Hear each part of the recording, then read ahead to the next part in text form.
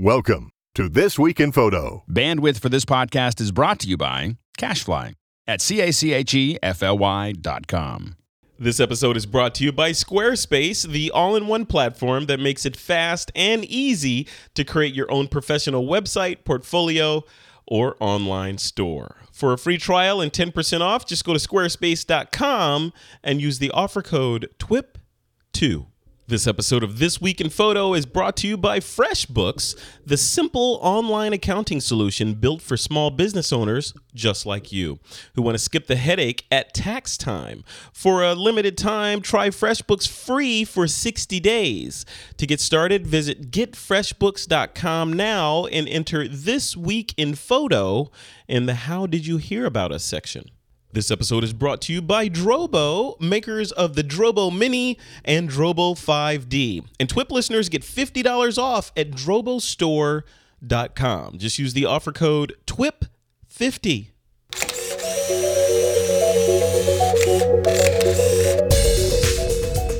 This week on TWIP, Nikon announces the D4S, and is Canon pulling out of the cheap point-and-shoot market? Plus, problems over at PocketWizard. Also, an interview with nature photographer Juan Pons. It's Wednesday, February 26, 2014, and this is TWIP.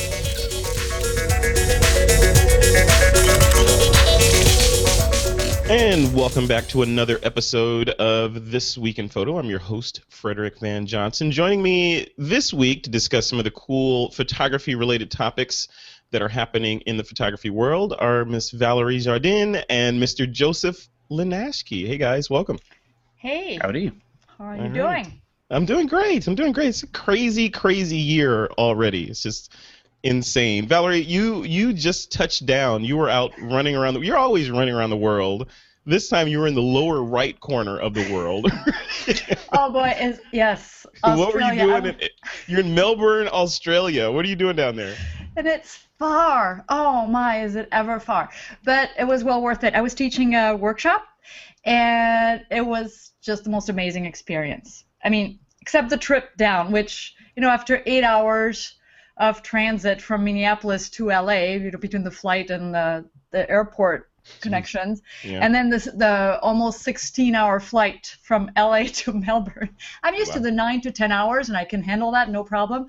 After 9 hours, 10 hours, there are about 6 hours left. What am I going to do now? That's when you ask Jack Daniels for a little help to help you through the flight. But once I got there, I didn't even sleep. I walked for 8 hours with my camera. I figured I'm just going to spend the day walking. Have to keep moving. And then next day I met my group, and it was awesome. We had the best time. Everybody learned a lot. Although they were on their territory, some people flew in from other cities in Australia, but most of the participants were from Melbourne, so I had to show them their city through different eyes, and so that's always the most challenging. I mean, it's not like I was bringing Paris with me, Right. So it's a little more intimidating, but it was awesome, and everybody had a great time. And I'm so excited to hear how you, over the years, I guess you've been on TWIP now, at least, right? So.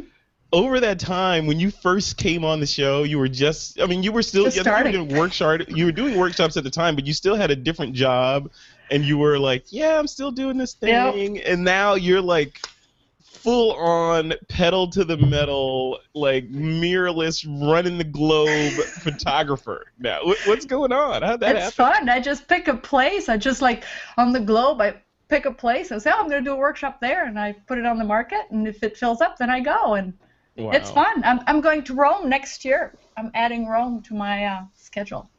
People just don't like you now because of They do. People that are sitting in their cube, people in their cubes in their office right now listening to this think okay, I got to go to my next boring meeting in 30 minutes, and here Valerie is telling me that she's spinning the globe and picking a spot that she's going to go to.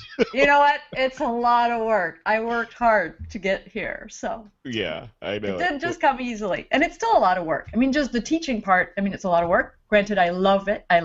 Yeah. I wouldn't trade it for anything else, and I don't even shoot commercially anymore. But just to keep the ball rolling, it's just that you need to people will forget about you if you don't keep the ball rolling. So Easily. the marketing part is huge. It's a lot of work. That's what I preach all the time. And then something special is coming up. And what's that month? June, right? And so, what's happening in June, Valerie? Yes, the first Paris workshop of the year with our special attendee, Frederick. Yeah. Really excited. I'm going to hang out in Paris. So Paris will never be the same after I leave, I tell you. And so hurry up because it's almost full. So if anybody's interested, sign up now. We're going to party in Paris. So if you're listening to this, this show drops on Friday. Valerie, I think you said you had like 1 or 2 slots left in the show. I have 1 spot officially. I'll take 2 because there's usually a cancellation. So I'll take 2 more participants, and that's it. I lock it at 9. So. I mean, this is, I'm going to make the most of Paris. So if you're there with me, listeners, then, be prepared to be banned from Paris after this. I'm going to leave my mark on France. Oh, boy. Well, welcome back to the show, Valerie. It's good to have you. And also on the show, Mr. Joseph Linaschke, my good friend. What's going on, Joseph? Well, Frederick, right now I'm just trying to figure out how to incorporate an Aperture Expert session into this Paris workshop that you guys are planning. Feeling a little left out over here. Wait, what's that? What application is that? I'm sorry. No, I'm kidding. I kid. And it took 2.5 minutes. This new You started it. You're like my brother. Like, you started it, Mom. He's on my side of the couch. Yeah, exactly. Yeah, no, just keeping actually exceptionally busy. It's been a good start to the year for sure. A lot of projects I actually can't talk about, which is kind of cool. Hopefully, we'll be able to sometime in the nearest future. But I'll be seeing you out in WPPI next week. Yeah, you're gonna come on the stage in the Panasonic booth and talk about gear and all kinds of cool stuff, right? Yeah, that'll be really exciting. Looking forward to that. Mm-hmm. And Aperture Expert's been ramping up again. It's since the new site went in, and there's still a lot of changes going on there, but the involvement has been increasing on there, which is really exciting. So even though, as you will quickly point out, hasn't been a major new version in quite a while, there's still activity is still growing, which is great. But they haven't killed it yet, right? So they have not. Aperture is still actively under development at Apple, so it's not gone. It's just got it. It's just there. I have a theory, and this is, I'll preface this by saying I know absolutely nothing. Of course. Just because I used to work there doesn't mean anything. They don't tell me anything. No. And actually, because I have a soapbox, they probably really don't tell me anything. Exactly. You're ostracized. Yes. Exactly.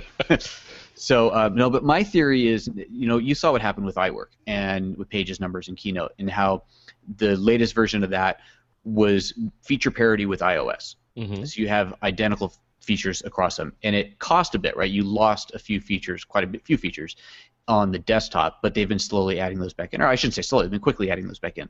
My theory is that that's kind of what's happening with Aperture, although they can't take away features. That would not be good, and I think maybe that's even what's taking so long. So my theory is that they are working on a feature parity version, or at least a completely compatible, maybe fewer feature on the iOS, but a fully compatible iOS version that will allow you to seamlessly move back and forth. That's my theory and my hope, because I think that would be fantastic. I'm using the iPad more than anything these days. Me too. Because of you, basically. I think because of you, I recently got the larger iPad, the Air, the iPad Air. Okay, sure. Yeah, with the maxed out on RAM and all that, so it's like a monster. And that thing, I'm doing more work on that lately than I am on the Mac. I'm like importing things in there, doing little tweaks and sharing it out. I'm like, why would I go into my office and use the Mac now? It's so much easier. Yeah, it's incredible. Yeah, I've got the Mini, the Retina Mini, and that is just a fantastic little machine. I like that smaller size. I absolutely love it. And there are times when the bigger screen would be nicer for the photos, but the overall size and compactness of that thing is out of this world. So And when I go to do WPPI next week, all I'm bringing is the Mini and a Bluetooth keyboard when I do need to type out long emails or whatever. At least I have that option. Oh, that's a good idea. I actually I should show it to you. It's not here. It's at home. It's called an Origami. It's this little, it's like a $25 case for the keyboard that wraps around and protects the keyboard. And then when you open it, it kind of folds over on itself and becomes a stand for your iPad. Oh. Dude, send me a link. Send us a link so we can put that in the notes, too. I will do that. Yeah, it's pretty sweet. And, so that's that and my Mini. That's my computing power that I'm taking to WPPI.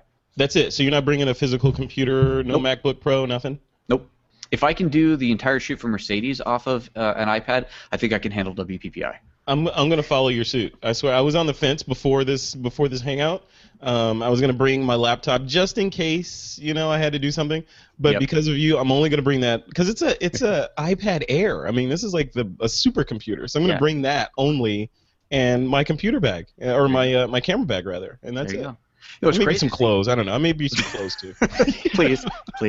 Yes. The Air is the same processor, as far as I understand. It's all the same processor that's in the Mini. It's just the same thing in a smaller package. So it's an incredible thing. Awesome. We're gonna have a good time in Vegas, man. So yeah, we are. Yeah, folks. But by the time the show drops, it will be 2 days before WPPI starts because this show drops on Friday.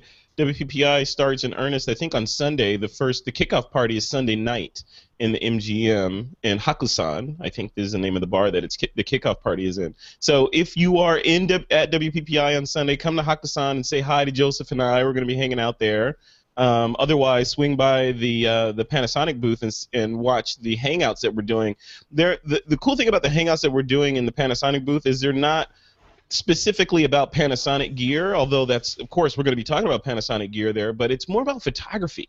That's what got me excited about it. We're going to be talking about photography. Like the session that Joseph is in is about gear specifically and his gear choices and why and like what did Joseph take to shoot the Mercedes thing and get paid that $500,000 check, all that, those kinds of things. Yeah. Okay. Move that decimal a few places. 250. Okay, come on. All right, guys. All right, before we continue with this show, I want to give a huge thanks to our first sponsor for this episode of TWIP, and that's our friends over at Squarespace.com. This episode is brought to you by Squarespace, the all-in-one platform that makes it fast and easy to create your own professional website, portfolio, or online store. For a free trial and 10% off, just go to squarespace.com and use the offer code TWIP2. And the new Squarespace Metric app for iPhone and iPad allows you to check site stats like page views, unique visitors, and social media follows. And with the blog app, you can make text updates, tap and drag images to change layouts, and monitor comments on the go. You can start a trial with no credit card required and start building your website today. Then when you decide to sign up for Squarespace, make sure to use the offer code TWIP2 to get 10% off and to show your support for This Week in Photo. And we thank Squarespace for their support. It's everything you need to create an exceptional website. All right, guys, let's do the news. Let's do the story number one. I've been looking forward to the show to talk about this. This is awesome because I'm a Nikon shooter. I've been shooting Nikon forever. In fact, I guess I wouldn't say I'm a Nikon shooter now because I've been shooting my Panasonic GX7. That's my tool of choice right now. But before then, since 1989, I was shooting Nikon cameras, film, and then transitioning into digital. So this week, just briefly, or earlier this week, Nikon released their newest flagship body, their DSLR body, for $6,499, and that's the D4S. It's got the same megapixel count and sensor as the D4, but it's got a new and improved processor, image processor. But get this. This is the thing that I want to talk about. All this other stuff, you can read the specs, all right? Go to DP Review or whatever and read all the detailed specs on this. The thing that popped out to me was they've increased the ISO sensitivity to 409,600. Like, I mean, does it... Dark closet? Like, does it see into the future? Or, like, what is going on with that? I mean, can you see the DNA of cells at 409,000? Joseph, let's start with you on this. So, 409,600. So, first of all, when I saw this, and I'm reading through the page, the classic rollout of a Nikon DSLR body, flagship body, they, you know how they do it. It's beautiful, marketing copy, great product shots, and listing of the features and benefits, all that stuff. Mm-hmm. That's all there. But when I was reading through it, because I read through it first, I'm like, oh, wow, cool. And then I read through it again with my marketing hat on. I'm like, this seems a little incremental to me, but maybe it's just because I'm not is it me being like, okay, I'm over in this camp shooting mirrorless now that I'm a curmudgeon towards Nikon, or is it really just an incremental update? So I want to do this show, bring it up on this show to give me some reality. So when you saw this, Joseph, what did you think? Yeah, incremental. I mean, it really does seem okay. Obviously, that ISO is insane. That's incredible. But how many people really need that?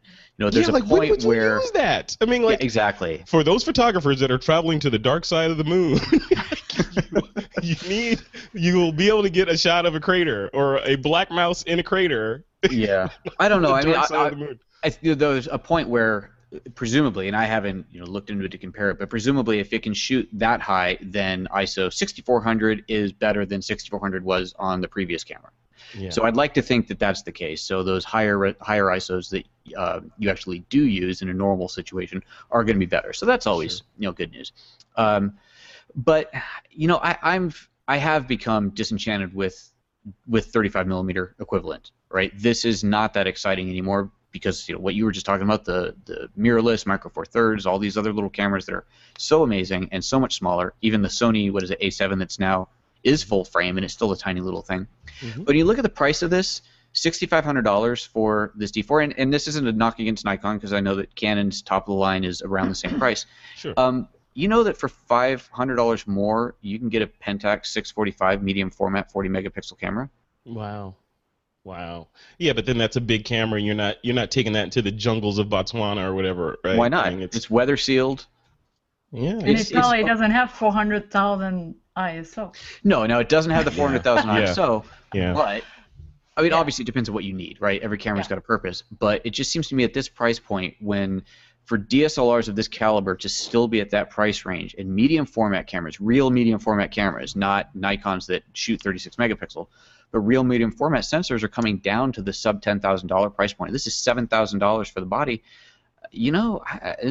If I was starting fresh with a bunch of money to spend and trying to decide whether I was going to buy a top-end Nikon or Canon or a entry-level medium format and then go for the small mirrorless system to go with it to accompany it, I'd be looking at medium format. I think I'd skip DSLR altogether. Yeah, I mean, I can see, Valerie, I want to have you chime in on this too, but I can see folks like Steve Simon, who's been shooting Nikon since, I don't know, since the Cretaceous period, right? So he's Steve's not even here to defend himself. Steve's been shooting Nikon for a while, and he and I were walking around New York City last time I was out there. I think it was Photo Plus. We were at Photo Plus and we had dinner. We're walking around talking photography, of course.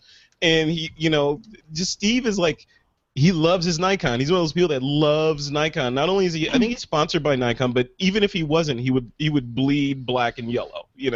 He's that guy. So those are the folks that I think will look at this and just be like, oh my God, I got to get a second mortgage on my house because I need to get this camera like right now. I don't know, Valerie, what do you think when you saw this, especially getting your perspective, having transitioned into so heavily into mirrorless, and that's what you're teaching, you're running the world doing this stuff. When you see a body like this pop out there for $6,500, what's the first thing that pops into your mind? Well, I mean, if you have all the lenses that go with it, I mean, then you're stuck in that system, and you're just gonna, if you need to upgrade, why not? If you make a living at this, and you already have, a top-of-the-line Nikon that's starting to wear out, yeah, I can see that being the next logical move. Right. Starting out, well, who would start out a photography business with gear that expensive? That would be stupid, because I mean, your clients have to pay for your gear first, so you wouldn't spend that kind of money, but unless you have unlimited funds, and then fine, they're good for you. But then you don't need to make money with photography, and it's a hobby anyway, well, right? Yeah, but it's satisfaction of it. Yeah. So I don't know. Medium format. I didn't even think of that when I saw that. Good point. That's a lot of money to put into a DSLR. Like even when you were shooting with your DSLR, would you? I know you were Canon, right? When you were. And I still have it. But yeah, go ahead. Sorry. Would you, looking at the specs of this thing, is this something that would appeal to you? Like, for example, the ISO sensitivity up to 409,600. Would you have seen that? You just like saying 409,600. It's just, I just like saying that number. It's the 9,600. The 9,600 that really tipped it for me. Come on, I grew up in a world where ISO 1600 was like Was huge. crazy. Yeah. It was crazy. It was very noisy. Or and very noisy. Grainy. Yeah. Yeah. Grainy. Grainy. It was beautiful though. Yeah. But I mean, I shoot with my Fuji at 6400, and I have, I don't even use the noise control, so I'm happy with that, and I don't care if it's noisy. I'd rather have a noisy picture than no story. So I'm good with that. So who's this for, though? I mean, I'm looking at this and I'm thinking, because the previous Nikons, previous as of like before the D4S, were amazing. I mean, they could do, definitely they're capable machines that can do anything you throw at them. So I'm looking at this and I'm wondering, okay, was this a like a disease or a cure in search of a disease, or like, well, why? A lot of people want the latest and greatest, no matter if they're using what they have to its full potential or not. That's just, there are people who like that. It's just like people want to buy the latest car, and if their car is, the model of their car has changed slightly, they have to sell it and get the latest one. I know people like that, and I don't care about the gear much, as you guys know, and I sure don't care about the brand. So whatever works for me. So. Yeah, that's just interesting. Joseph, what do you think about that? Like, who is this for? Who's this camera designed for? Other than, and I'll put a finer point on it, other than the photographer who has a shelf full of Nikon f-mount lenses, right? Who is this designed for specifically? Well, if you're shooting with this level of DSLR, you're not replacing them every year, most likely. I mean, obviously some people are, but my workhorse Canon is the 1DS Mark III, which is what, 6 or 7 years old or something like that now. And I didn't get the Mark IV because it wasn't full frame, and now there's the 1DX, which is or EOS 1X, whatever the heck it is. They're the new top of the line, newest top of the line Canon, and it's a phenomenal camera, no question about it. Runs circles around mine, but at that price point, I'm at a point where I'd rather save the money for medium format. So who is it for? Well, I guess people like me, fair enough, who are going to stay in that 35mm space, 35mm size, and do actually need that level of a body. And I put that 1DS through its paces, and that thing has been beat up and down like crazy, and it works like the day it came out of the box. So it is a camera that is worth every penny you pay for it. But when you're counting your pennies right now and looking at what else is on the market, it makes it harder to justify. Yeah. And what are you shooting with primarily right now, Joseph? Well, either the Canons or OMD. That's, if I out and about, it's all the OMD, the Micro Four Thirds. In the studio or anything action related, then I still need the Canon for that. But studio is Canon, just because it is, it's bigger, cleaner. I got a much larger lens selection. But for out and about shooting, it's all on the OMD. Events, I'm shooting on the OMD. It's it's great. The thing does. So you're doing paid everything. Work. You're doing paid work on mirrorless. Okay. Absolutely. Cool. All right. So guys, the other half of this story is Canon. So Canon announced that they are essentially pulling out of the point-and-shoot market, and which is significant because they kind of, in a lot of ways, define the point-and-shoot market with the PowerShot brand or line of cameras. These are they're essentially cutting out the sub 200 cameras, right? So these are the ones that people would just throw in their purse or in their back pocket or in the backpack and take off and take pictures. And obviously, it's because of these things, right? It's for the smartphones taking the wind out of the sails. Why take a point-and-shoot camera when you have point, shoot, and share right here in your back pocket, right? Yeah. So, looking at this, Valerie, looking at this story, okay, Canon receding out of the point-and-shoot market, Nikon doubling down on the ultra high-end market. What's happening with these guys? What do you think? Well, neither one of them seem to be really big on the mirrorless system. I mean, when you think mirrorless, you don't think Canon or Nikon. They don't really come in the picture, no pun intended. But it really, you'll think Olympus, you'll think Fuji, Panasonic. But so are they going to really keep focus on the DSLR and the high-end stuff and just do that, possibly? And that might not be a bad move. I mean, that's what they're known for. Yeah. So maybe that's what they're going to focus on. The point and shoot, I can see that dying. Although it seems like Canon was still doing quite well with the point and shoot, because same here. I think when people were thinking point and shoot, they were thinking Canon. Yeah. So whether you're thinking DSLR or point and shoot, I think Canon was in a good spot. I think it's almost like it might be a redefinition of the point and shoot from when I look at it, because I look at like the Sony, what was the RX100 and those like really capable all-in-one bodies with the crazy zooms on them. They shoot raw. They're like they have all the professional features, but you turn them off and they compact down into a little sliver that you throw into your back pocket.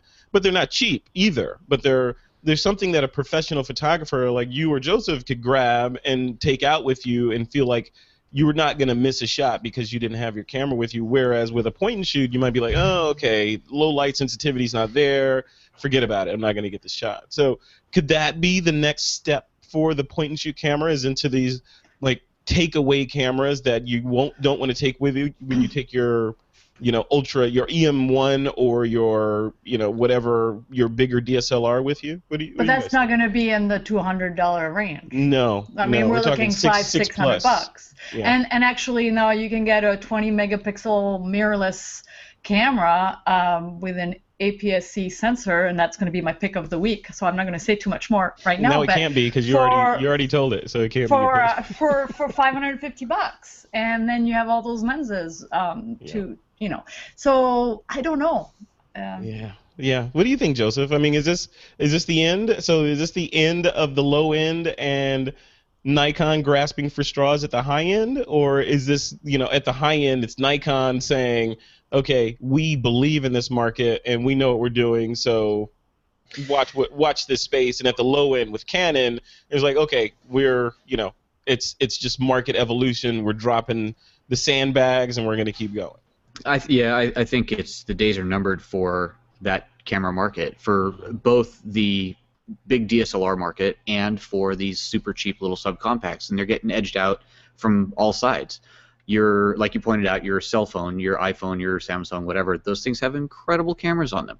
Yeah. So there's the point and shoot, right? I don't need to have a regular point and shoot, a pocket-sized point and shoot that frankly is not, it's about the same size as my phone. Maybe it's bigger, and it doesn't do anywhere near as much as my phone does. And okay, maybe the picture quality is a bit better, but when you compare the convenience for it, convenience is going to win for the vast majority of people.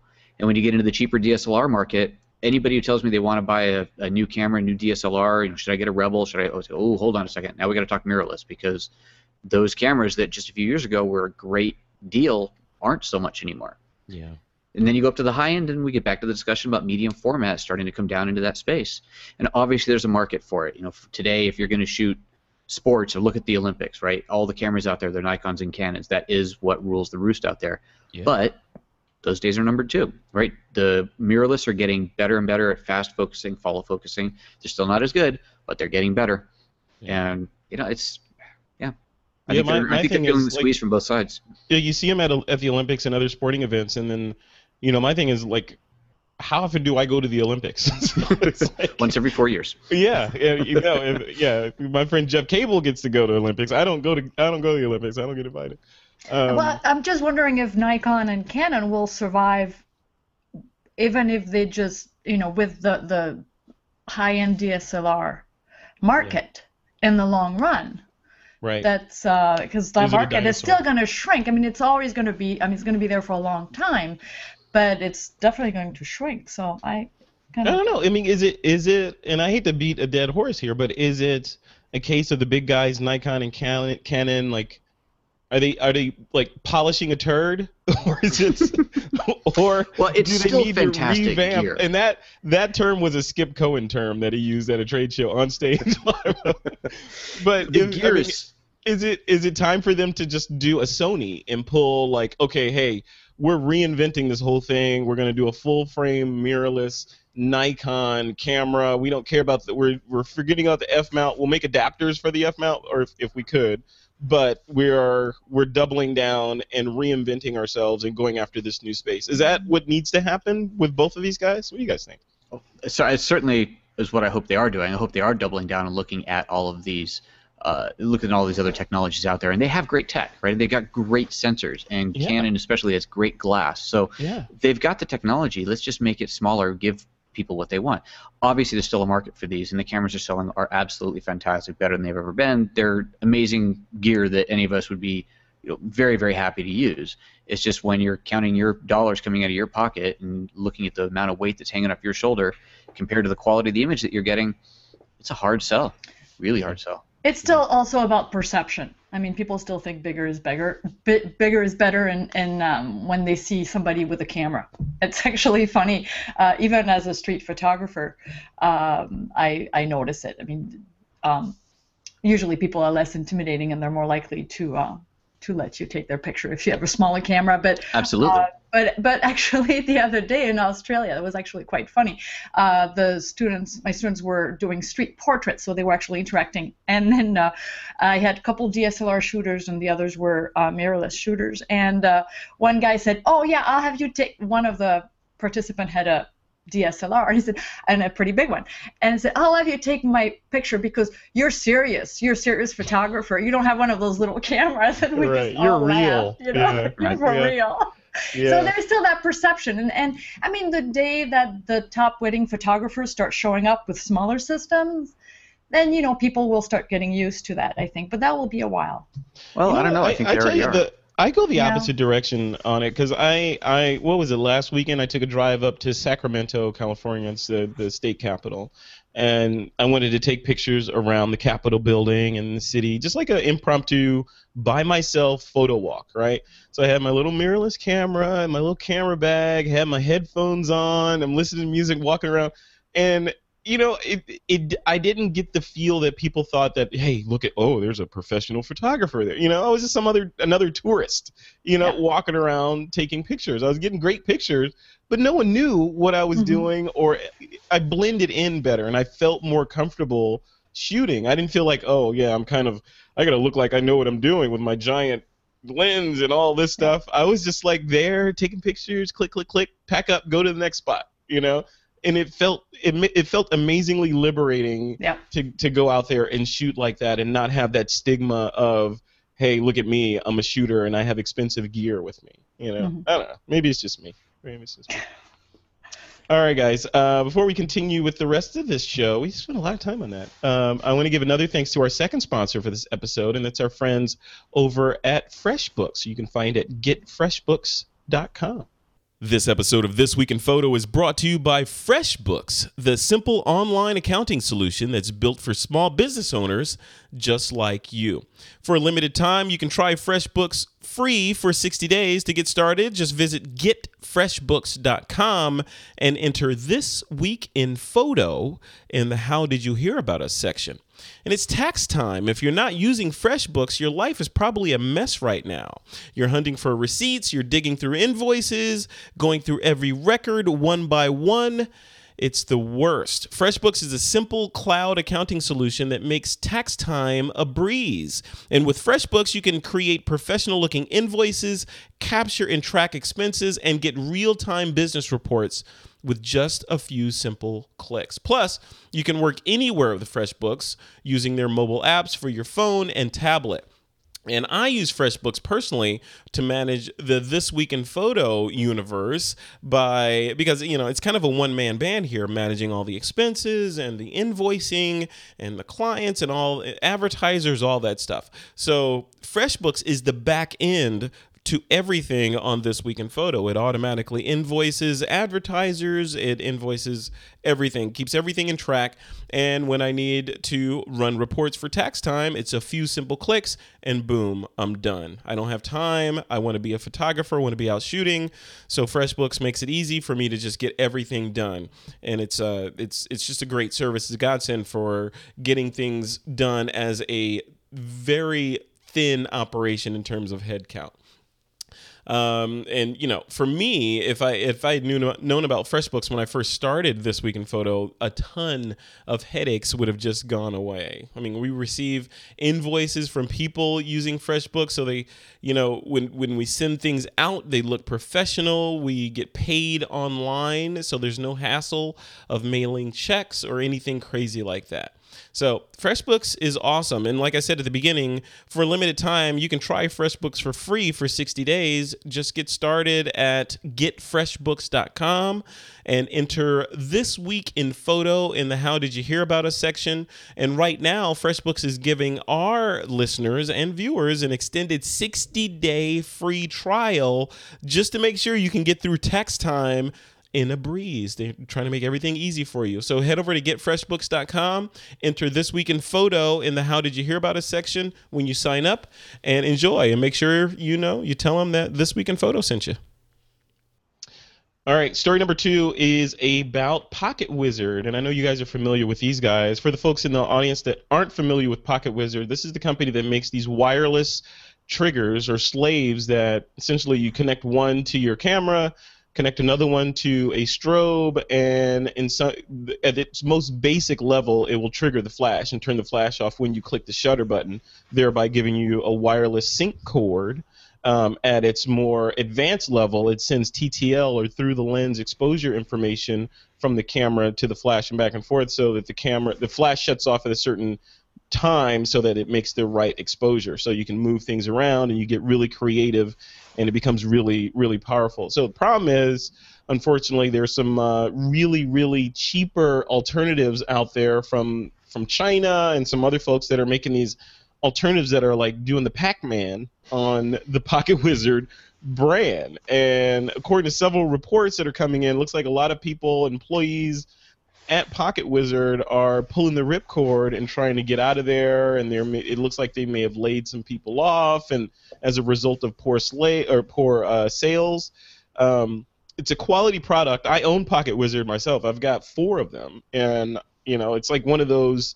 It's like the wrench of photography. You got to have PocketWizards, and it's kind of disheartening to see that this is happening. But I wanted to throw it at you guys. Is this a technology that it served a need for its time, and now it's time for other people to come in, and it's just gonna kind of dilute it? Joseph, what do you think? You use PocketWizard, don't you? I do not use PocketWizards. Oh, I use a cheap Chinese brand. With the cowboy something or other? Photics, actually, are the ones that I have. And I say they're Chinese. They may not be. I have actually no idea where they're from. But you know what? They work. Now, the ones that I have are totally manual, right? No TTL. But I almost never shoot TTL. If I'm using strobes, it's usually a controlled environment, so it's in the studio or on location, and I'm setting up lights and umbrellas and all that. I'm not, the wedding photographer shooting with strobe needs TTL, right? That's because everything's moving fast and changing. You got to have that. Can't afford to miss the moment. In the studio, I've got time to change everything and tweak it manually and make it look the way I want it to look, not the way the camera thinks it should look. Yeah. And so these cheap wireless triggers are great. I just pulled them up on Amazon, and right now these manual ones are way more advanced than the ones that I have. $55 for a pair. That's a transmitter and a receiver. Oh, both. Okay. Yeah. Okay. I mean, how do you right? I have 4 transmitters and 8 receivers in my case, in my cabinet, and I can mix and match between the Pro Photo lights and little Canon lights, and I've got one Alien B just because it's a super, super low powered when I need a super low powered light, and I can mix and match them all, and I can just plug these wireless receivers into each one, and off I go. And it's great. And looking at these expensive PocketWizards, yeah, maybe they have more range, maybe they're going to last longer, but they're 5 times the cost, 8 times the cost, something like that. I can't justify it. Yeah. So. Yeah. I don't know. So that kind of answers the question, especially for photographers that are like much of our audience are new folks that are just getting into the art. They're all their money should be going towards lenses, right? Not even camera bodies. Their money should be going towards lenses because that's the thing that lasts forever. And dropping a couple $100 on a single unit when you need multiple units, yeah, of course you're going to go find cheaper alternatives, right? Yep. Valerie, what about you? I mean, are you familiar with PocketWizard? Yeah, I used to own some when I had a studio, and I sold them. Actually, they sold for almost the price of new because they very sought after. And they're really good. I mean, they're very dependable, and I think that's an important factor, but I haven't tried any of the other brands. So if they're equally dependable, so yeah, I mean, that's a no-brainer. You'd go for something a little cheaper and spend your money in glass or education or whatever. But Yeah, they were very spendy, so I can see how now they have a lot of competition for sure. Yeah, Now, I'm looking on Amazon, those Photex, they even have now TTL ones, new TTL ones that are $120 for a pair. Yeah. Wow.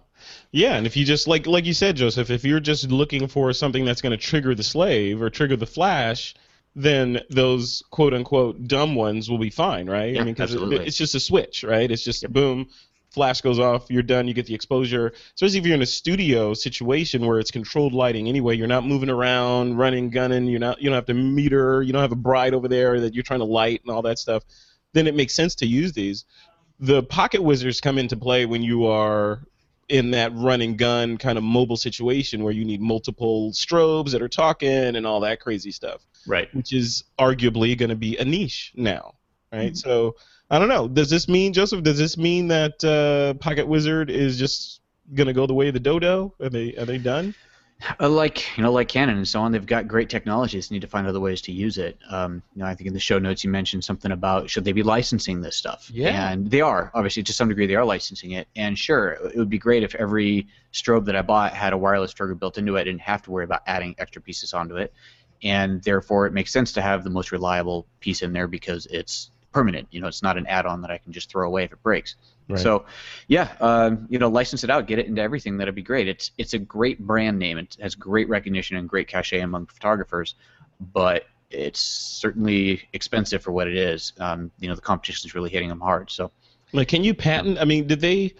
I mean, like for example, the dumb triggers like that you have, and I hate to use the word dumb because that sounds derogatory, but they don't do the TTL, the non-TTL ones. It's just a switch, which I don't think you can patent. But can you patent the TTL technology, or I have no idea. I mean, what's TTL there? is a What's Canon the technology, IP? right? So what's the intellectual property that PocketWizard would have to stay alive? Is what I'm trying to get to. Probably how they do it. I mean, I know that when the PocketWizards went TTL, it took a while, right? It took a long time for them to get that right, and I think the first batch didn't really work right, if I recall correctly, and it was a real struggle, and it took them a long time to get it, and they finally got it. But now you've got alternative manufacturers making effectively the same thing.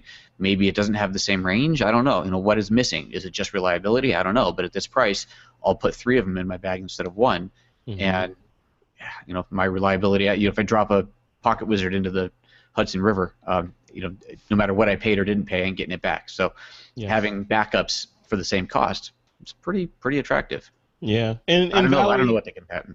Valerie, you had a studio, so you looking at this. The other thing that popped into my head was, aside from the patenting and licensing and all that stuff, but was the idea that say the folks like Nikon and Canon are coming out with these speed lights that have built-in wireless technology. Obviously, like on the Nikon side with the Nikon CLS system, up to, you have to ask Joe McNally, but I don't know, a bazillion strobes can talk to each other and back to the camera, thereby eliminating the need for wireless technology. Now, granted, on the Nikon side, it's line of sight because it's using infrared technology to communicate, like Morse code. On the Canon side, they outdid Nikon because they're using, in the latest strobes, the latest speed lights they have, they're using RF or wireless technology, thereby, again, eliminating the need to have any sort of PocketWizard technology or complication in the mix there. Is that the way things are going now? I mean, why don't everyone do that? Like Profoto and Paul C. Buff and everybody just sort of build this stuff in because clearly that's what people want. Well, exactly, and so Canon. It was awesome. I remember when that was available. By then, I didn't really need the lights anymore, but now that's how everything is going. Everybody wanted Wi-Fi, so you'd buy those little Wi-Fi cards, and now every camera has Wi-Fi in them. So almost. And then what? Then the manufacturers that made those little Wi-Fi, whatever they were called, I can't remember. Oh, the iFi cards? Yeah. iFi, yeah. I mean, what are they going to do? I mean, eventually people won't need them. So, it's kind of sad, but that's the way technology goes. So. Yeah, you're absolutely right. I mean, people see something that they want, the manufacturers see it, and the marketing and engineers say, hey, people want that. Build that into the next version, and therefore we can sell more of that thing if we put that in there. That's right. Yeah. It's kind of what they do. It's kind of what we did, Joseph. That was our job, right? That was the whole thing. All right, guys, let's move on. I'm going to skip this last story. We're going to push that into next week. But before we do that, I want to give a final. Let's see. Should I jump into that? I think we'll skip that story and go right into listener Q&A. But before we do that, I want to thank our friends over, our newest sponsor actually is our friends over at Data Robotics, the makers of the award-winning Drobo product. They are the newest sponsors of This Week in Photo. This episode of TWIP is brought to you by Drobo. Drobos are blazingly fast, high-capacity hard drives that are built on new technology designed for high-performance media editing. The Drobo 5D sports both Thunderbolt and USB 3 interfaces, while the 5N transfers files using gigabit Ethernet on your network. Each has multi-core CPUs and a whole lot more going on under the hood. And the super cool Drobo Mini, my favorite, is designed for portability. It weighs less than 3 pounds and also sports Thunderbolt and USB 3 interfaces. And it also has an accelerator card that boosts performance when using applications like Adobe Lightroom, Aperture, and iPhoto. And for TWIP listeners, Drobo is knocking $50 off the price of either of these two units. Just enter the code TWIP50 on checkout at drobostore.com. All right, guys, let's jump into the listener Q&A. Let's just do one question. This is from listener Gareth Davies from our Google Plus community page. He says, do you have any guidance on how to work up a pricing model for charity events? And the rest of the question is, I've been asked to provide a quote for a black tie awards ceremony where tickets are sold at $150. The charity also attracts mid-sized companies to sponsor the event. I want to provide a quote that is reasonable but still covers my time. Now, both of you guys are clearly overqualified to answer this question, so either one of you can take it. Joseph, why don't you take it first? What do you think? Oh, goodness. I don't know if there's a right way to do it, but something like that I would look at. If he says that there are companies that are sponsoring it, then does he want to be a sponsor, quote-unquote sponsor of it? Does he want to donate his time and have his name, if people are sponsoring, they're getting their name plastered places, that sort of thing. Is that worth it to him, or is it just a regular job? If it's just a regular job, chances are the caterer's not doing it for any cheaper. The decorator's probably not doing it for any cheaper. The lighting tech, the DJ, they're all getting paid full price. So I wouldn't, charge any less than any other type of event. Now, if they say, well, look, the caterer's taking 50% off and all these other things, then okay, then you can approach it that way. And if you are going to give a discount, what I always recommend is, let's just say that you're going to charge, say $100 or something. $100 is your fee, but you're only going to charge $50. Don't give them an invoice for $50. Give them an invoice that shows $100 minus $50. $50 courtesy discount. So they see that. So there's no, well, last time we hired you, it only cost $50. Well, yeah, but that was for that event. Remember, it was a deal. Well, yeah, but it was only $50 last time. This way you can say, no, look, it was $100, and I gave you a $50 discount. So whenever I'm doing discounts, even if it's free, if I'm giving something away for free, I will give an invoice that shows $1,000 services provided, $1,000 discount, balance due $0. Love it. Yeah. Otherwise, you're cheapening yourself. I would piggyback on that. Even if you're doing like friends and family type photographs, which we all get roped into doing from time to time. Not your like Valerie, not of your son. Don't charge your son. But you have an invoice. Don't invoice the kid like on his pillow tonight. So like an invoice for photography. No, like for like friends and family, like distant family. Hey, you're a photographer. Can you do some family photos of us? We all get that, right? I never bring my camera to family functions. But invoice them. Like if they say, yeah, I want you to do some family shots of us in the park, don't just go out there and shoot it. Invoice them and follow Joseph's advice and say, okay, normally for this kind of shoot I charge $250, but I love you guys, so I'm only charging you $249 or something. Or I'm charging, I'm giving you a $250 discount. So they look at it, and on their side, they're like, wow. you just gave us $250. Otherwise, if you just do it, they're like, oh yeah, he does it all the time. He just did it in his spare time. He would have been watching, House of Cards anyway. So, Yeah, I don't know if you do that for value family war. though. That family though, that might get you in some. I'm talking water. like not close nuclear family. I'm talking aunts and uncles and people that you don't care about. Wow. Those the kind of people you see at holidays and stuff. Yeah. Those folks.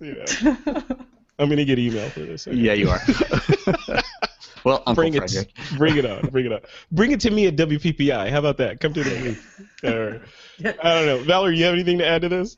Well, I've done this kind of events before years ago. I've done a lot of things. That's why I teach now. Yeah. You're like, I'm done with all that crap. Exactly. And sometimes, yeah, I've done it as a sponsor, and I've done it as a paid job. Also, you have to see. I mean, they're going to require the pictures, the high res, low res. What are they going to need? Are they going to need the pictures for the web? Are you going to be able to sell pictures? Are you going to take portraits of people on the red carpet or whatever? Mm-hmm. Then you have to make sure if you can sell those yourself, make sure the company who has hired you or whatever, the event planner, doesn't make those available before you do, right. and make sure that they advertise your service by linking whatever your SmugMug store or whatever to get people to your site so that they can purchase their portrait if they were photographed. Even in a candid situation, it's always fun. But the key is to have that out within a few days. In 3 weeks, people won't even care to look at those pictures.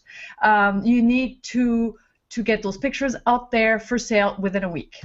Otherwise, when you were doing that, Valerie, on a best case scenario, did people actually buy the candids? I mean, because I hear a lot of people saying, you know what, you got to get paid up front because no one's going to buy those candids later. Nobody wants those. Oh, I mean, is that true? They'll buy, they have their picture taken with the governor or right. Some famous people who are at the event. They'll buy those. Couples will buy pictures. I mean, sometimes they dress up and they have their picture taken, and they'll buy those if the pictures are good. But they have to have access to them really quickly. And no, you're not going to make much money selling those pictures because most people will buy. You have to make them available as electronic files, like small res for the web, and people will buy that any day versus a print. So you're not going to make much money. So make sure either you get a really good, some really good advertising through that, and it's worth your time, and you're also doing it because you believe in that charity event or whatever it is, that cause, and or get paid. As Joseph said, get paid. Give them a break, but get paid for the event. Make it worth your while. Nothing's free. I love that, Joseph. That idea is great because you could, even if it's a charity event, you could discount yourself, still get paid so that your time is covered. You're not working for free, and the discount amount you could say, okay, that's my charitable contribution to this event. Is my time, and it's worth X amount of dollars. Yeah, I'm not sure. I seem to recall talking to my accountant about that years ago, about donating time like that, and you can't use that if I remember right, and obviously, preface this, I'm not an accountant, I'm not a tax expert, but as I recall, you can't give services like that and write them off on your taxes, which would be the goal of that, of a contribution. Sure. I want to say I donated $1,000 to this event. If you donate $1,000 for the prints, then that's different, but just $1,000 worth of your time, it doesn't work that way. That's what I recall. Yeah. No way to get around the system. And it's something you can do maybe once a year or twice a year, but if it's going to give you some business, I mean, some of those companies may hire you, make sure your card is available and things. I mean, I think we've all done gigs like that at one point or another. And sometimes, it pays off, but I wouldn't make a habit of it. Yeah. Well, Gareth Davies from our Google Plus community page, I hope this somehow answered your question. I know I got some good data out of it, so, who cares? Jeez. He didn't mean it, Gareth. Gareth. I love you, but it's all about me. All right, so on to the picks of the week. This is the segment where you guys are the guests on the show can recommend something to the audience that's photography related. Valerie, I'm going to throw it to you first. What's your pick of the week? Okay. Well, you guys all know that I've been shooting with my little Fuji X100. What is that? I didn't see it. You just flashed it up there. I love it. But I've also been shooting with Samsung gear, and I'm one of the Samsung image loggers. So they're not paying me to say this, and I don't, I wasn't so excited about some of the gear, but I'm really excited about this one, and it's the NX300. That looks like my GX7. It's right now. The thing is, right now on Amazon you can get it for $550. It's a mirrorless, 20 megapixel built-in Wi-Fi APS-C sensor with phase detection, autofocus, 8.6 frame per second. It has a large tilt touch screen. It's super small, light. And it's really retro looking. It's that brown leather, or you can pick with black or white, and then that brushed steel. And because a lot of the mirrorless system starts at $1,000 and up. Yeah. For $550, you can get it. Well, the kit lens is not that great. I would recommend the 30mm pancake lens, which is what I have on this one. It's a 2.0. Nice little lens. I love this little camera. It's lighter. It's more comfortable actually than the Fuji. The only thing, it's not as quiet as the Fuji. So for street photography, that's a little bit of a drawback for me. But it fits in my pocket. Yeah. I mean, in my coat pocket. That is great. So I just love these choices we have. That stuff is just crazy that we have so many choices. So you take that instead of your DSLR. You won't compromise on quality, but you're gonna have fun with it. So what's the price point of that again? It's $550 on Amazon. List price is normally $799, but it's $550 on Amazon with, I think, the kit lens. Okay.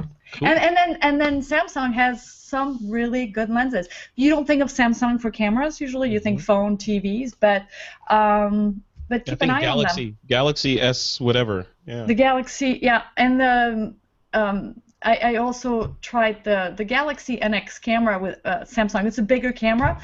It's that super connected 4G camera. Mm-hmm. It's a little too much connectivity for me. I don't even use the Wi-Fi on this one. But everybody wants Wi-Fi on their camera now, and this little camera is pretty awesome.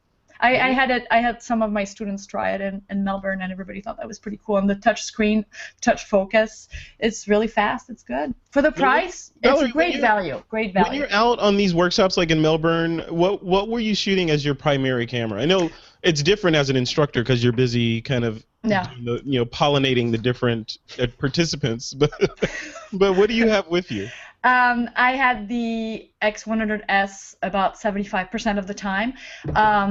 Other times I used the little NX300 with the 16mm lens because I wanted to test that little lens for the wide angle. So that's it.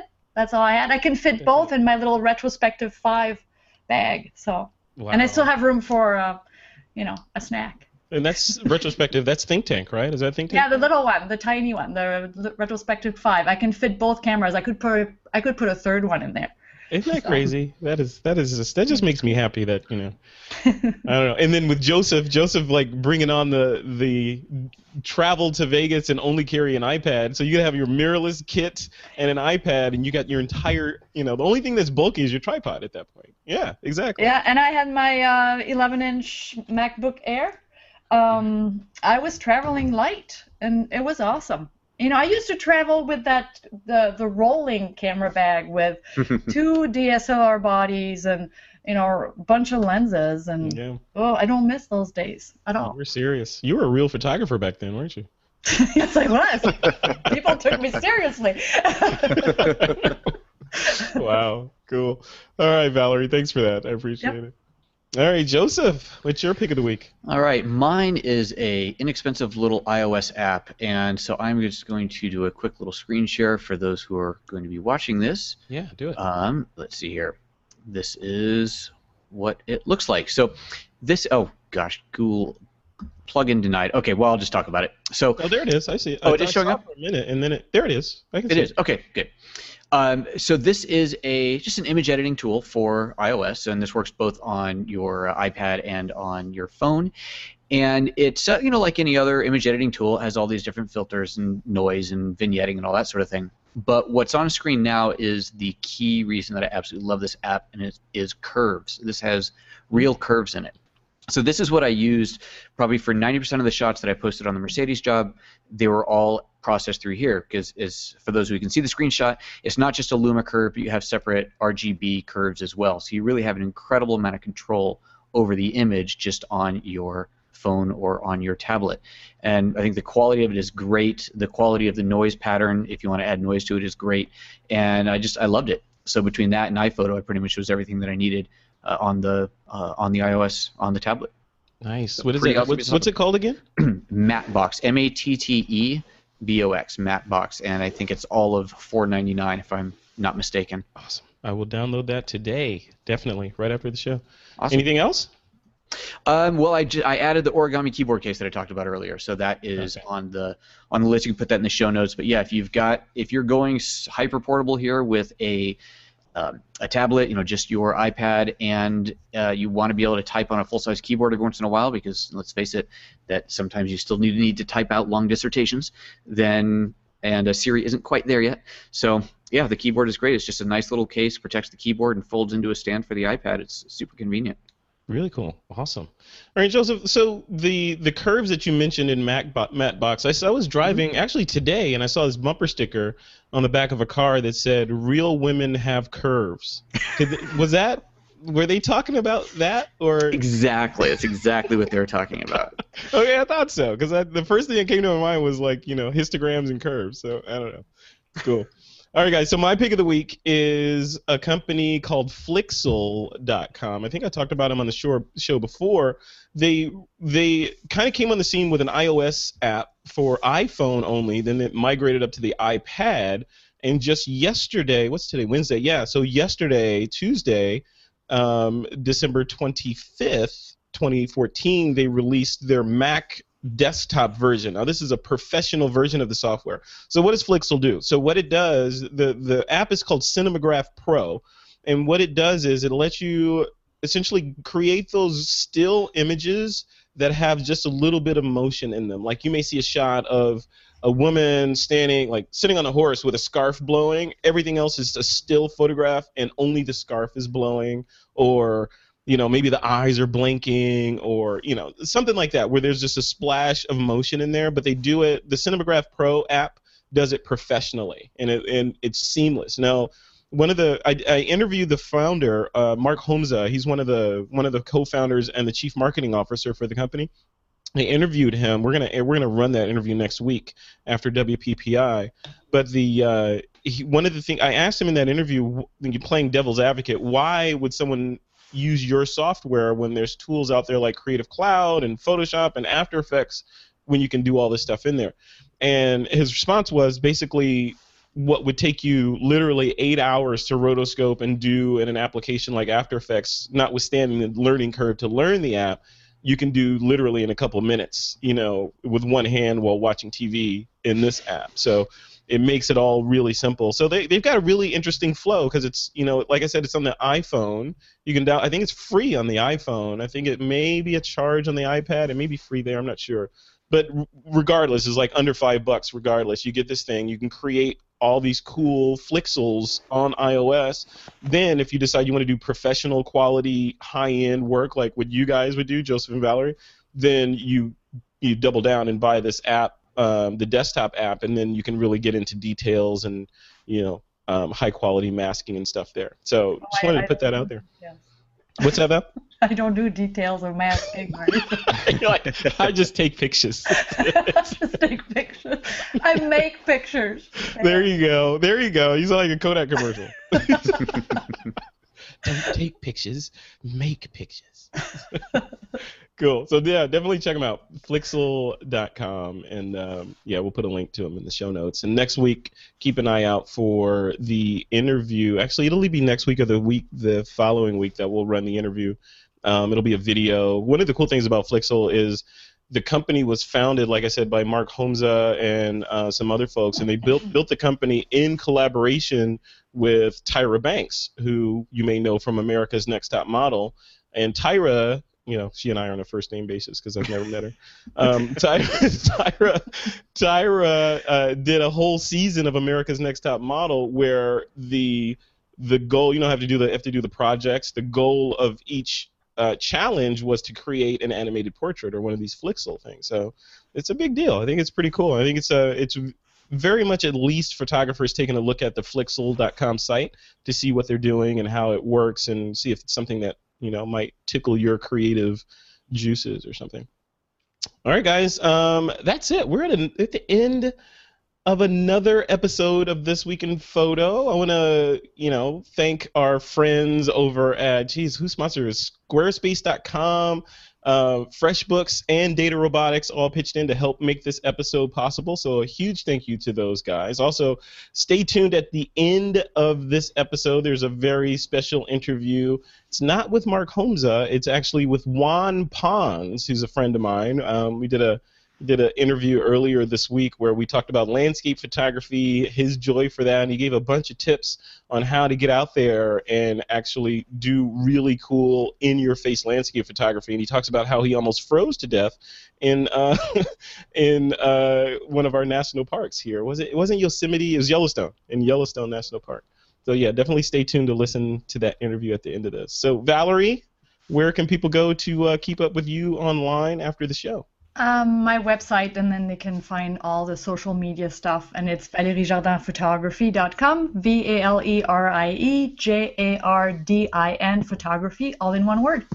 Awesome. Thank you. Once again, always a pleasure having you on the show, Valerie. Thank you. All right. And also, Mr. Joseph Linashke, where can people find you? Well, for the world of photography, photojoseph.com, and for all things aperture, it's apertureexpert.com. Excellent. Easy, clean, and to the point. Perfect. All right, and folks, if you want to visit our new website, we recently relaunched it about a month ago at thisweekinphoto.com, and if you want to touch base with me, Frederick Van Johnson, you can find me at frederickvan.com. And a special shout out to our friends at Sony, specifically our friend Num Num at Sony. You know who you are. And with that, it is time to take that lens cap off.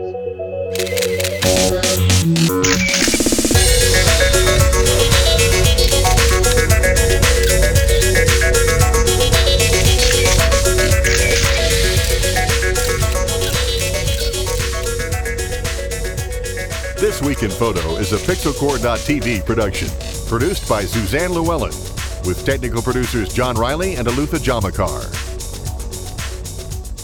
All right, folks, I'm sitting here with a fellow podcaster, friend of mine, a fellow podcaster, fellow photographer, and a friend. It's Juan Pons. He's one of the guys behind the Digital Photo Experience. He's an accomplished wildlife photographer. He travels all over the place doing amazing photography and teaching people how to do that photography. He's here with me via Google Plus Hangouts to talk about all of that stuff: wildlife photography, travel, his podcast, etc., etc. Juan Pons, welcome to This Week in Photo.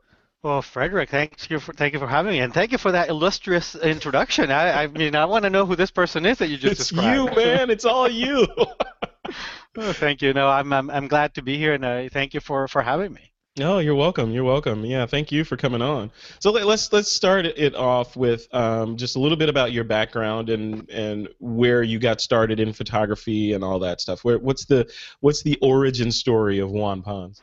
Well, it's interesting. I as opposed to a lot of people who talk about being self-taught and whatnot, I actually had an incredible photography teacher in high school, and I credit her with who I am as a photographer today. She was amazing. This is obviously in the days of film when we actually, counted every time we clicked on that shutter, how much each of those shots cost us. It actually made the sound cha-ching, right? Yeah, cha-ching, ka-ching, ka-ching, ka-ching. I was very fortunate to actually go to this school that had this incredible photography program, and and she was awesome because she really taught us about the fundamentals of photography. She didn't advocate any one style or anything like that. She just encouraged us to experiment, and that's really what got me into it. And then after that, after high school, I went to college and I actually put myself through college partly on photography. Wow. I was the official school photographer when I was in college, but I have to tell you, it was the most profitable student job on campus. I made the most money out of any other student position on campus. And the best thing about it is, what they would do is they would call me, or send me an email and say, hey, we need you for 3 hours to shoot this. And I'd be like, I go by, pick up the film, go shoot for 3 hours, return the film, and give an invoice. And that was it. Wow. So yeah, see, that's the way to do it, right?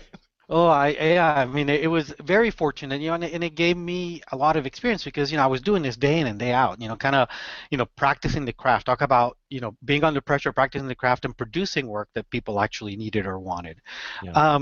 And after that, I was a computer engineer. I was doing a lot of photography on the side still, but I wasn't really doing it that seriously. And then at the time I was living in Massachusetts. Finally, when I moved to North Carolina where I lived for about 12 years, I was taken aback again by all the nature in North Carolina. Living in Boston, there wasn't that much nature around us except some of the student wildlife.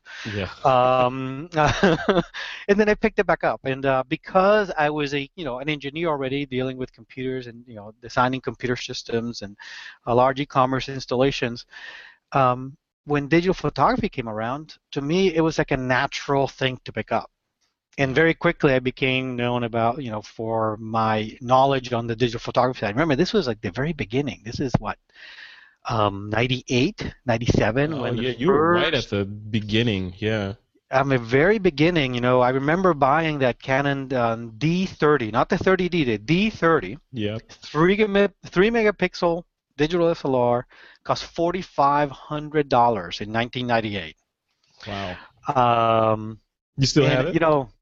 I don't, but I will tell you something. I bought that camera thinking, I'm going to shoot half digital, half film or whatnot. The day I bought that camera was the last time I've ever shot film. Really? You never went back, huh? You didn't look back? Since that time, since I bought that camera, and since the first pictures I took with that camera, I have not shot film since. Not once, believe it or not. Wow. 3 years later, I went back, picked up my Canon EOS 3, and it was in a closet somewhere, and I'm like, oh man, there's still a roll of slides in here, Provia.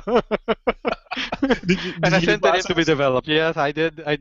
I can't remember what was on it, but it couldn't have been anything spectacular. I was so smitten at the time. And the reason for me was because I was already scanning my slides.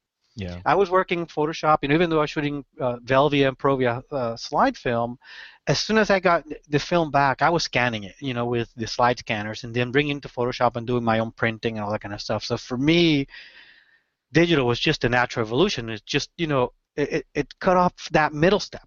Yeah, it removed it, simplified it, and made it, quote unquote, cheaper because, film, the cameras and the memory cards are super expensive. Yeah. Well, tell me, how did you transition into doing like the workshops? I know you were at Yellowstone recently, and you're all over the place, and your work is just insane. I mean, like wolves and bears and. Yeah. Thank you. Tell me about that. Well, I mean, it really came out of that, because I was so into doing the digital work that I had a lot of camera clubs and organizations come to me and say, can you tell us about this digital stuff? Because for a lot of people, that was kind of a newfangled thing. They didn't really understand it. So I just came in to teach about, tell them about what the digital photography was all about, what you needed, how it worked, and all that kind of stuff. And I will tell you, there were a couple of times that I thought I was going to be chased out of there with pitchforks. Really? People were saying, oh, this is not photography. This is computer, tomfoolery, or something along those lines. This is heresy. How dare you challenge our silver halide-based processes? Exactly. I mean, it was absolutely nuts. There were a couple of times I thought I was going to be chased with pitchforks. I'm serious. Yeah. And that sort of turned in one thing to another. Then people decided, they started seeing my work at the time, and I was going in more for the technical aspect. They started seeing my work. They wanted to go some of the places that I was going to shoot. So, one thing led to another, and then I was turned to do workshops, and at one point I decided, this is working out. People are liking what I do. They enjoy my workshops, so I sort of kept expanding and whatnot, and now I do and workshops all over the country, but my big specialty is Yellowstone. I do workshops in Yellowstone every year, especially the winter ones. Those are the ones that are most special to me, and to participants. I have people that come that have been with me to Yellowstone 2-3 years in a row. Oh, wonderful. Which, I guess it makes me feel good that these people are coming over and over again with me out to Yellowstone. Isn't it, was it a little chilly there last time you were there? Oh, I will tell you, and we were talking about this a little bit before, but this is the second coldest I've ever been in my life. Wow. When we got to Yellowstone, we got from the locals a lot of complaints that it had been a warm winter, not a lot of snow. Mm-hmm. But now I live in Maine, so I guess I brought this polar vortex with me when I went down to Wyoming. Yeah. And, the second day we were there, it was minus 21 Fahrenheit in the morning, and we were out shooting for a couple hours. A few days after that, it got down to minus 36 Fahrenheit. That, I don't think we were created to live in that kind of environment, especially if you're coming from San Juan, Puerto Rico, right? Yes. It's funny you mentioned that because, yes, I come from the tropics, but, I hate the heat. I prefer the cold to the heat. However, minus 36 is taking a little too far. Yeah, that's when the liquids in your body, your eyeballs start freezing, and yeah, that's not good. I'll share with you an image of me. I took a selfie. I never do selfies, but I had to do a selfie of me because I had frost on my eyelashes. I had frost on my eyebrows. It was just so incredible. My iPhone stopped working. It actually shut down because it was too cold. That was a hint for you to get. If Siri says, "You know what? I'm sorry, I'm done," yeah, it might be time. So, what about your cameras in that environment? What were you shooting, and how did it hold up to that harsh environment? I would say out of everything I had on me, including body parts, the camera held out the best. Really? Yeah. Yeah. I mean, it's amazing to me. I mean, that the cameras held out as well as they did. I use a Canon 5D Mark III as well as 70 as my backup. Sure. And the batteries lasted me multiple days, or one day or multiple days easily. Because remember, the thing is, you're holding your camera a lot of times by the grip, so your hand is providing some sort of protection to the camera. So usually you don't have that big of an issue with the batteries. And that's a common question that comes from the workshop participants and whatnot is, do I need to carry extra batteries and put in my pockets and whatnot? And these lithium-ion batteries are amazing, and they last a very long time. And if I left my camera on a tripod for 3 hours, maybe by that time the battery would have quit.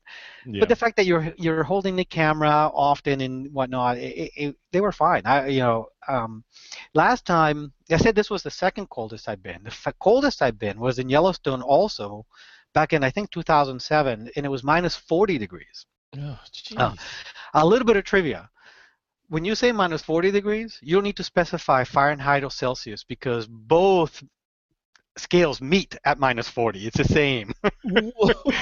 It's just really cold. That's a world that I just, let's just say I lived in Chicago, so I'm familiar with the cold. But I now live in California happily. So I migrated and stayed put. Cold. I don't agree with cold. But I will tell you, back then in 2007, I did have a few issues with the temperature, but not this time around.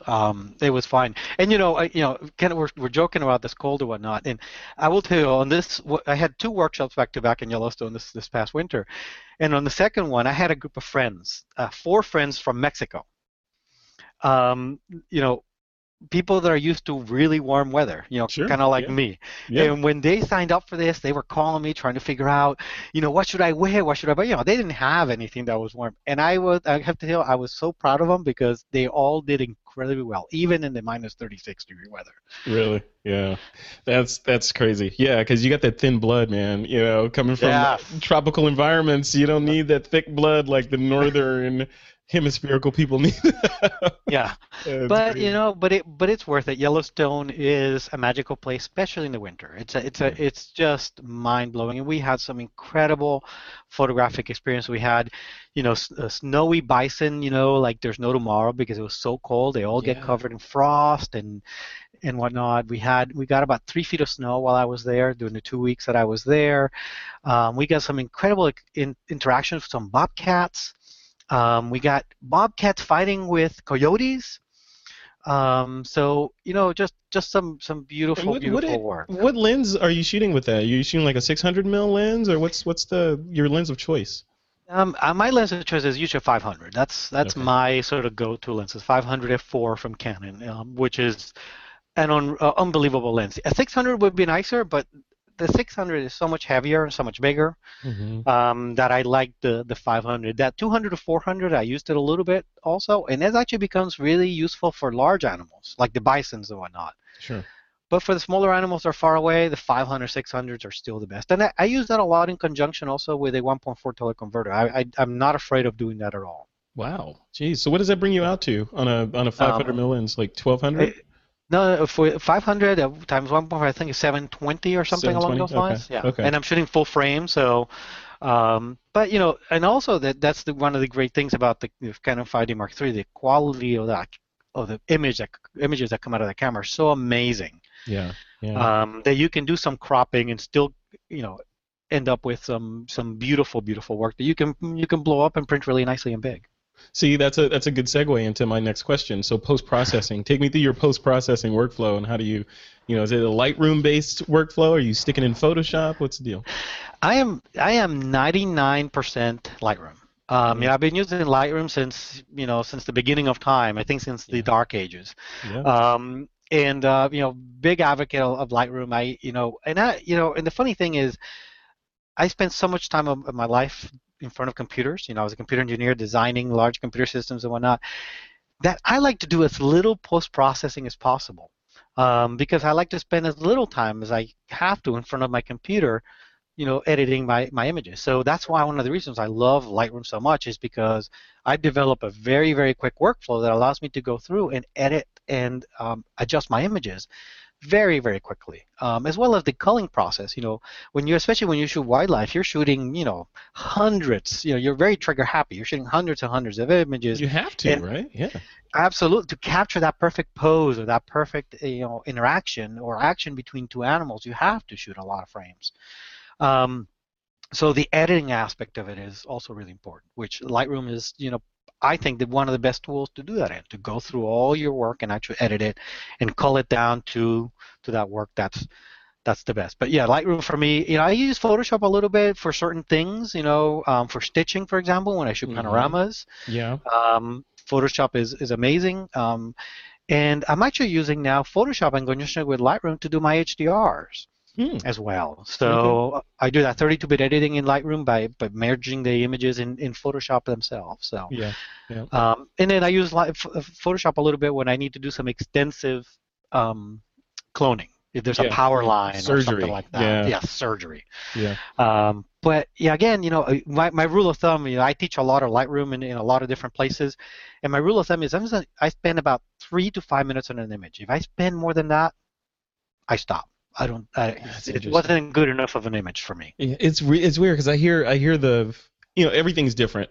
For photographers, different genres, different gear, different skill sets, all that stuff. So there's no one right thing to do in photography. Yes. But I hear like you're at the far end of the spectrum. Like you spend very little time and get really great results. And then on the other side is some folks that like treat it like an art piece, right? So they have this image, it's the raw material, and they're going to spend days perfecting that one shot to make it ready to release to the world, So it's interesting to hear the different perspectives on how you approach getting in there and getting out. See, you're absolutely right, and there's no one or wrong, right or wrong way of doing it. It's just different depending on your craft, the way you like to do things. See, I prefer to spend much more time out in the field. Yeah. I prefer to spend much more time out with the animals that I'm shooting to learn their behavior and all that. If I had to spend all that time, as much time as I spent out in the field with the animals, and then I had to spend that much time in the dark room, I wouldn't do anything else. Right.